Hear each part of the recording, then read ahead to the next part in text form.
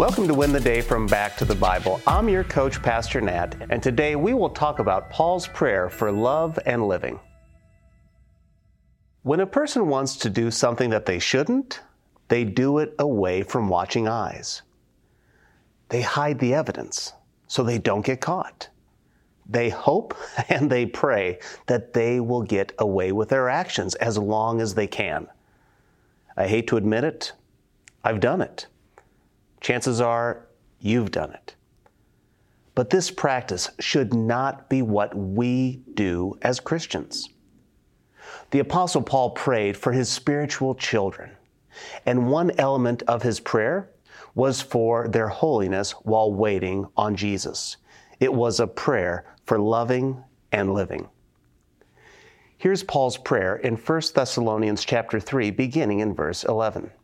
Now may our God and Father himself and our Lord Jesus direct our way to you, and may the Lord make you increase and abound in love for one another and for all as we do for you, so that he may establish your hearts blameless in holiness before our God and Father at the coming of our Lord Jesus with all his saints.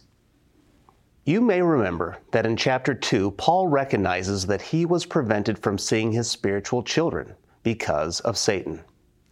Yes, human efforts were involved, but ultimately, this was a spiritual battle. That's why he prayed that God the Father and Jesus would direct our way to you. Direct means a straight and clear path. Paul's journeys were anything but smooth. They were full of detours and roadblocks. He is praying for a straight flight without turbulence. Paul prayed for his spiritual children's love, and Jesus said that people will know his true followers by what? By their love. Paul's prayer for increasing and abounding love is for two groups. First is fellow believers. In the New Testament, you will find more love one another's than any other one another. This is serious business to God. Then Paul says they are to grow in their love for other people. Well, who are these others, these other people? They are people who are far from God. Now, does this mean that neighbor that drives you crazy? Yep. What about that politician who is on the other side of the aisle? I hate to break it, yes. What about that boss who is a total jerk? Even them. We are to show love to those who are near and far from God. Now, this doesn't mean endorsing or celebrating sin, sinful lifestyles, or their worldview. But it does mean showing them compassion and empathy while scattering the seeds of the gospel. Then Paul prays, so that he may establish your hearts blameless in holiness before our God and Father at the coming of our Lord Jesus with all his saints. This is a prayer for holiness and righteous living.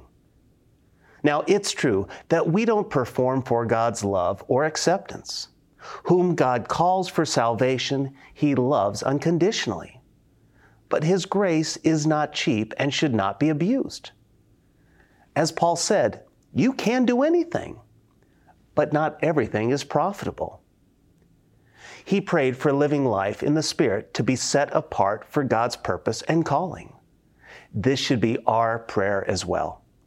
So here's my challenge for you today. Consider these areas of Paul's concern: loving believers, loving non-believers, and living a life reflective of our salvation. Which one do you struggle with most? Why do you do this? I want you to identify it, clarify why this is a struggle, and then ask God for his help to improve on it. How we love and live is evidence of our salvation. So let's take Paul's prayer to heart and begin to live out the grace and love of God in our lives. When we do this, friend, we will win the day.